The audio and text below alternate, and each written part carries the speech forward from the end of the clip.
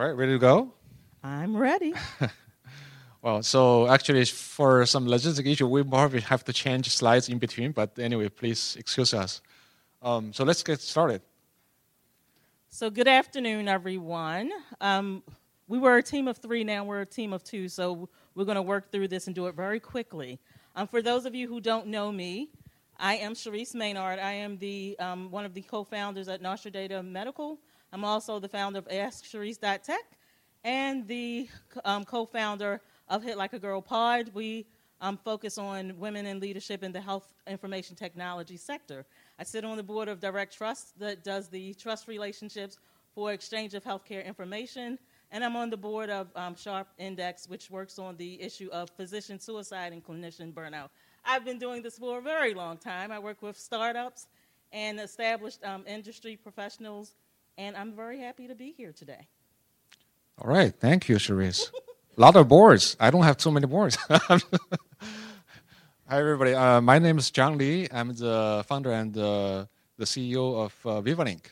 And the company Vivalink, it's LifeLink, and our tagline is the digital link to the life. Actually, Mike, if you can help me to. So actually, my background is from the technology side. Actually, I have a PhD in chemical engineering, unlike a lot of you are MDs. So I have a PhD in chemical engineering, and I work in high-tech industry for my first part of my career.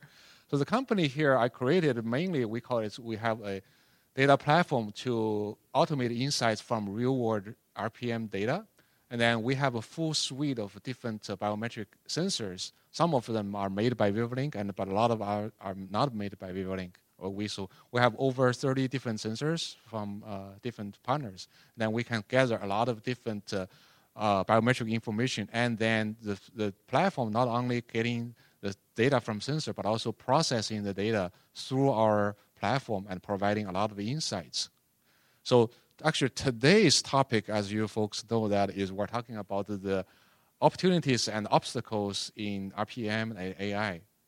So, and this slide just shows you what our company is taking a stab at this.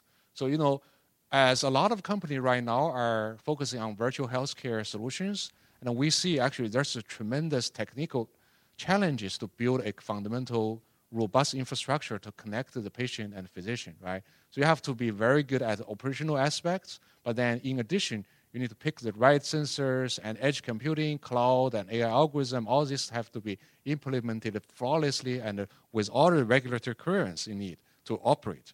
So what we come in as a company, we say, okay, for a virtual healthcare company, you don't need to worry too much about the sensor and cloud and algorithm infrastructures. Instead, Vivalink can offer all those capabilities for you so that you can focus on specific patient care or logistics so that at end, the whole solution can be much easier to implement, reduce your time to market, and then you can really also reduce the burden of the regulatory challenges. That's the overall business model we have. So in my sector, in my business, I'm kind of the make it make sense girl. So a lot of times people find it difficult to understand why health IT and all these lovely innovative solutions we have don't actually work, and why they don't work for patients, why they don't work for doctors and that type of thing. And that's the intersection where I work: medicine, patient advocacy, health IT, and regulatory compliance. So I always explain one of the reasons why we see so much messiness and why things can't just go the way we all plan them in our head is because regulation and innovation rarely get along. Those two things don't marry each other and don't go along well. So we can build these lovely models, and they're great, and I always encourage people, the startups I work with, build to your heart's content. But regulation has the 3 C's, and innovation has the 3 C's. However, their 3 C's are not alike. So from regulation, we have compliance, control, and costs. Those are their 3 C's. On the innovation side, we're kind of like the flexible people. We are creativity, we are connectivity, and cash. Now, for those of you who are checking, cash and cost are not the same thing if you look in terms of point of view. Regulators need cost-saving measures for all of these things that we create, okay? But for those of us who create these innovations that we want doctors to be comfortable using and patients to love, we want to make money at it. So it becomes a system where the two shall never meet. And that's where all that messiness comes from. Now, some of the models we see coming now, particularly for remote populations, hopefully are going to change some of that. One of the things that we learned from the pandemic, as horrible as the pandemic was, is that we can scale things quickly, right? But what it did also was create kind of a wild, wild west where a lot of builders, a lot of developers and vendors thought, oh, I can just bring this thing to market. They need it right now. And that's type of mentality, which is true. However, what we also learned from the pandemic is that patients are the people and doctors are the people who actually use these things and have to make these things work for the way we live now and 10 years from now, not 5 years ago. So from the pandemic, we took those ideas and we're thinking, well, while we used to make it very hard for doctors to work with these models and patients very hard to work for these models, how do we want it to look in the future? The future should look more like, okay, we consider the patient first, the physician second, and then who's getting paid third. Traditionally, it's been the other way around for both sides of the thinking. So let's get into some of the AI solutions that you think could help and solve all those problems. What are you guys doing at your company? So actually, when you talk about AI, one of the, I would say, the key challenge right now is not the lack of AI companies. There's a lot of AI companies, right? I would say is the lack of high quality data for the AI companies, because in order to develop a highly, I would say, effective AI algorithm, you really need to feed in with a lot of high quality data. That's first. Second one is that then with high quality data also can really reduce the time and effort to develop those algorithms as well. So what we've been trying to do is we make sure that our data source, like all the wearable devices, are fully validated from ourselves. And then also in our platform, we also do a lot of work to, for example, like reduce the noise and making sure all the data are flawlessly passed on to the cloud, and then also organized into some very nice modern architecture like data lake structures, so that people, for AI development, they're much easier to use those data. So yeah, that's what we see. Actually, it's very important to support the advanced development for those AI companies. Okay, so right now I'm currently, we were talking earlier, I'm judging the Prime Health Challenge out in Colorado. And one of the problems I see with a lot of startups is they forget the data governance portion of it. So how are we managing all this data securely? What are your thoughts on it? So the data security, I mean, there's a lot of, I would say fortunately, there's a lot of industry standards came out already, like privacy, GDPR, and then security like ISO 2701. All these things really need to be implemented and followed. I think that's going to reduce a lot of heartburn for people. Now, we did discuss that all the regulatory guidance that we're seeing with regard to data governance has its own challenges, which one of the gentlemen went over earlier. But I also like to remind people that 1 in 5 physician practices in this country still uses paper to clutch my pearls, but they still do. So it's not included in the rule, and it's still going to create those barriers. The other areas we see problems with the information blocking rule is in research. Those also have different rules for how this works, and they're also having trouble getting the information. Yeah, but one area I think you related to was the regulatory side, right? Especially the reimbursement part. I would say that's also obviously a big hidden barrier, I would say, for the adoption of RPM and AI.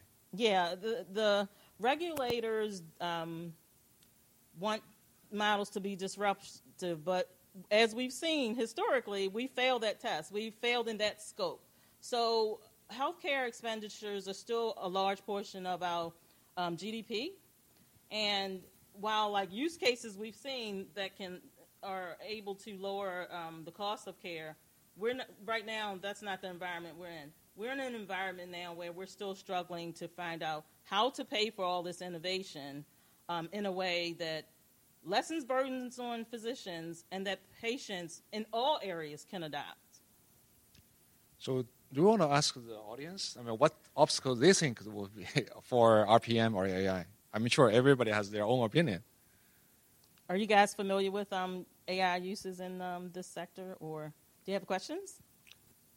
Or your view of obstacles, right? Because Yeah, we're I talking guess about the that's obstacles for this area. I'm sure everybody has some opinion. Yes, please, Santi.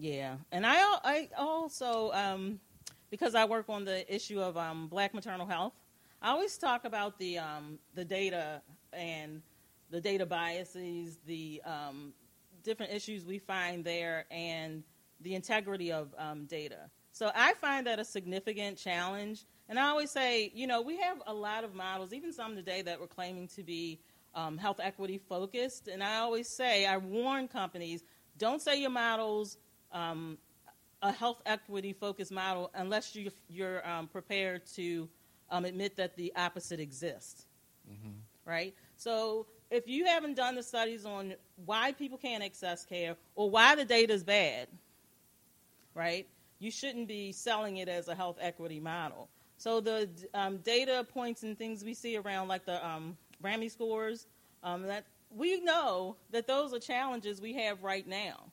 However, we don't see the modeling for correcting those problems. It's just like, oh, we're a health equity model. Well, you didn't do this, so those are the current challenges. Yes, doctor.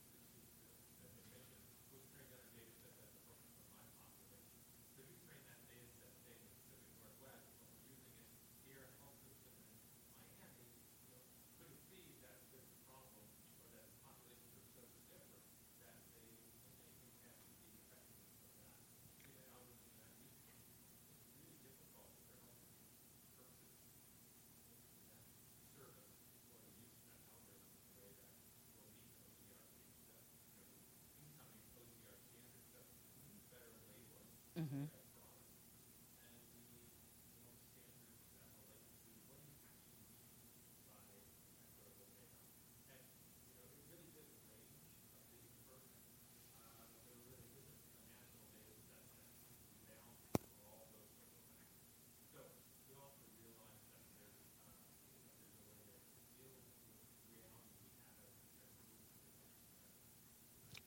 Yeah, when we talked about that a little bit earlier, because you know our latest social determinant of health is digital equity. We know that, but you're right, the labeling's not there. And one thing that I always caution companies to do is like know where you're getting your data and who you're doing business with, and there's no standards for that right now. And I think some of that is because of the pandemic. And I think we will see a shift in that also. I thought that was a good question for Stephen, but I think he's so as I mean, just add a little bit of comment here is that in a very practical manner, I think right now the healthcare system, they have to really see the relevance themselves and then try to judge by themselves, right? With a lack of the national or global standards on that.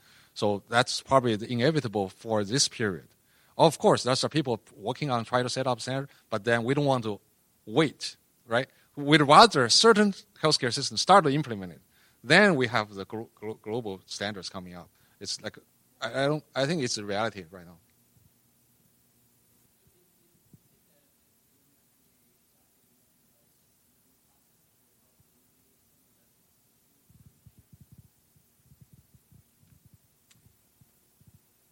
I want to think yes, but I'm going to say no.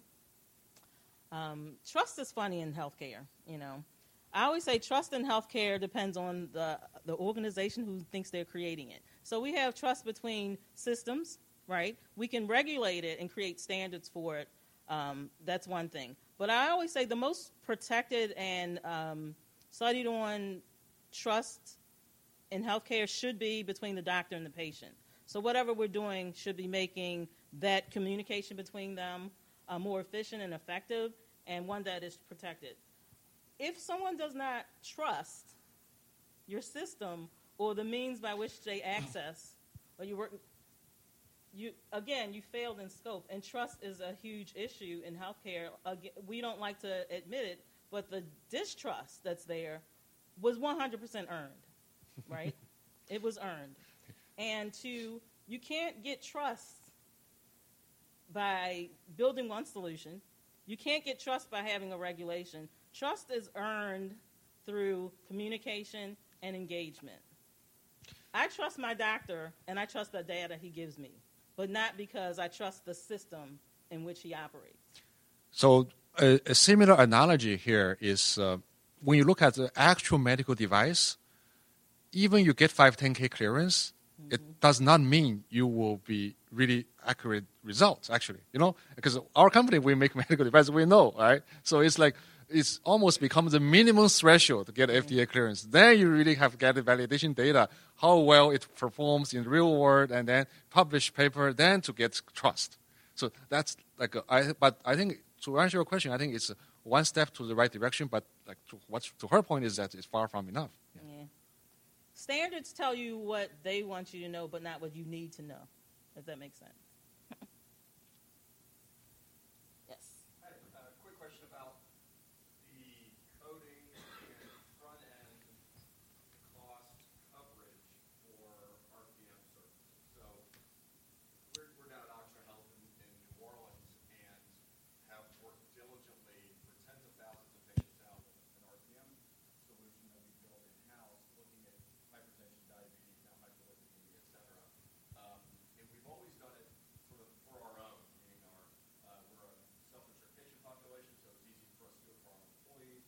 We're at risk for now almost 50% of the patients that come into our system. That's an easy sell because we've done a really good job of measuring the value. And there's now RPM codes that are available through CMS, but what we learned right away was that, like a lot of things in medicine, as soon as the codes were published, it still didn't fit very well for a lot of us. And as an example, you need to have readings for 60 plus days a month, and it has to reach a certain time threshold. The fact that you're doing a good job at remote patient management, you may not need to have that many touch points for a patient actually. In fact, it will disengage them to say, oh gosh, my health coach is calling again, I can tell you, start the clock in the background to make sure they spend enough time to drop the bill.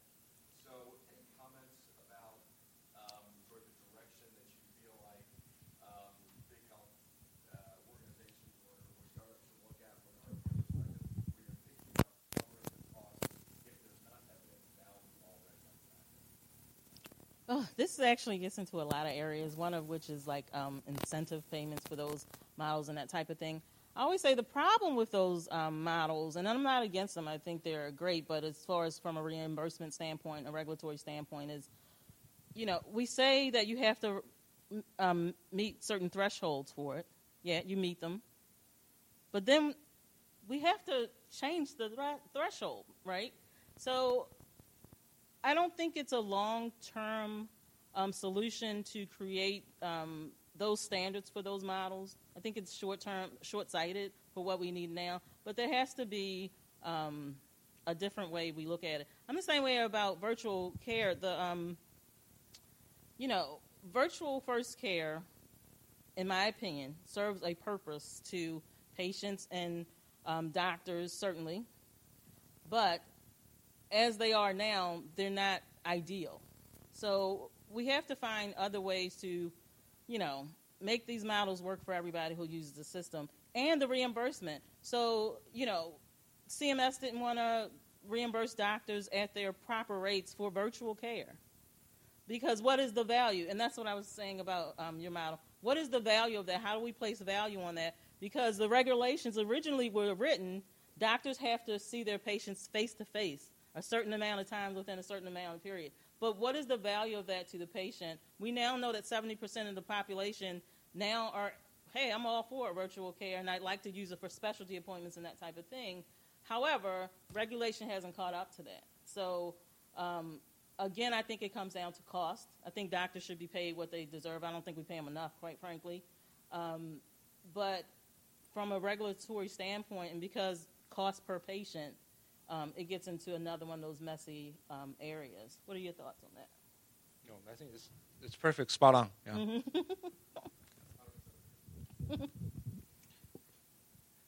Are we okay doing on time? Do we actually end on time?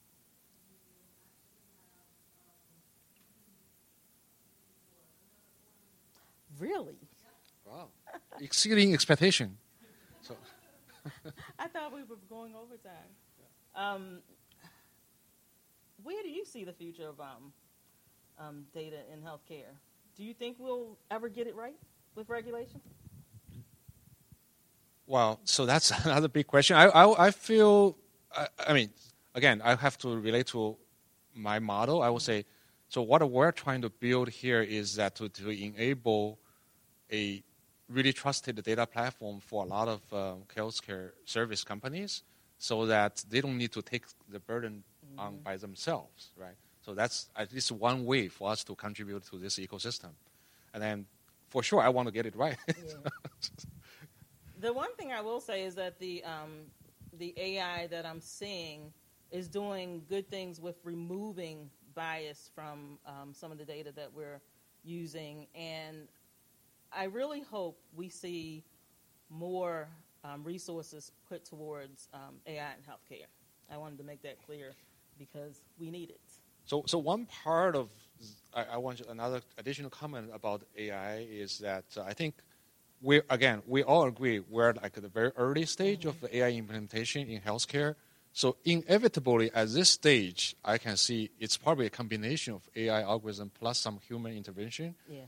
So just don't underestimate that. Now, I would say the infrastructure has to accommodate that kind of reality.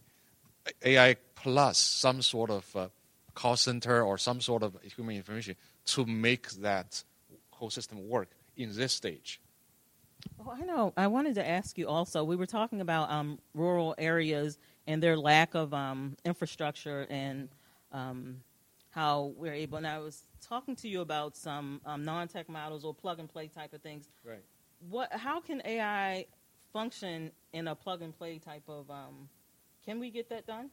Where we don't have to worry about rural pops having a lot of broadband and... Yeah, no, in my view, that's less about AI, but it's more about connectivity, right? Edge connectivity. So it's about being able to properly collecting and passing the data onto the right AI engine, Right. if you will.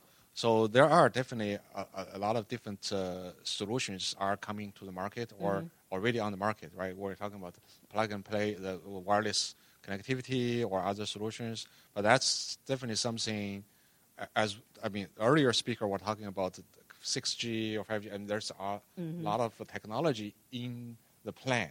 I'm just wondering that. if like those type of wireless, maybe people don't get them yet because I've seen where they're not getting funding.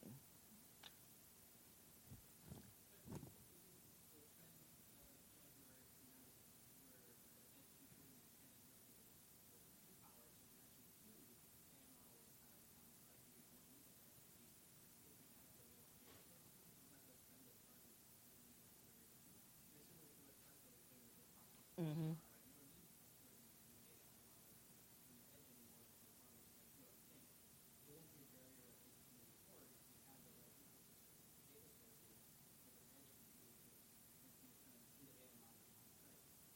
That will make the data transmission requirement much, much less, to your point. Yeah, that's correct.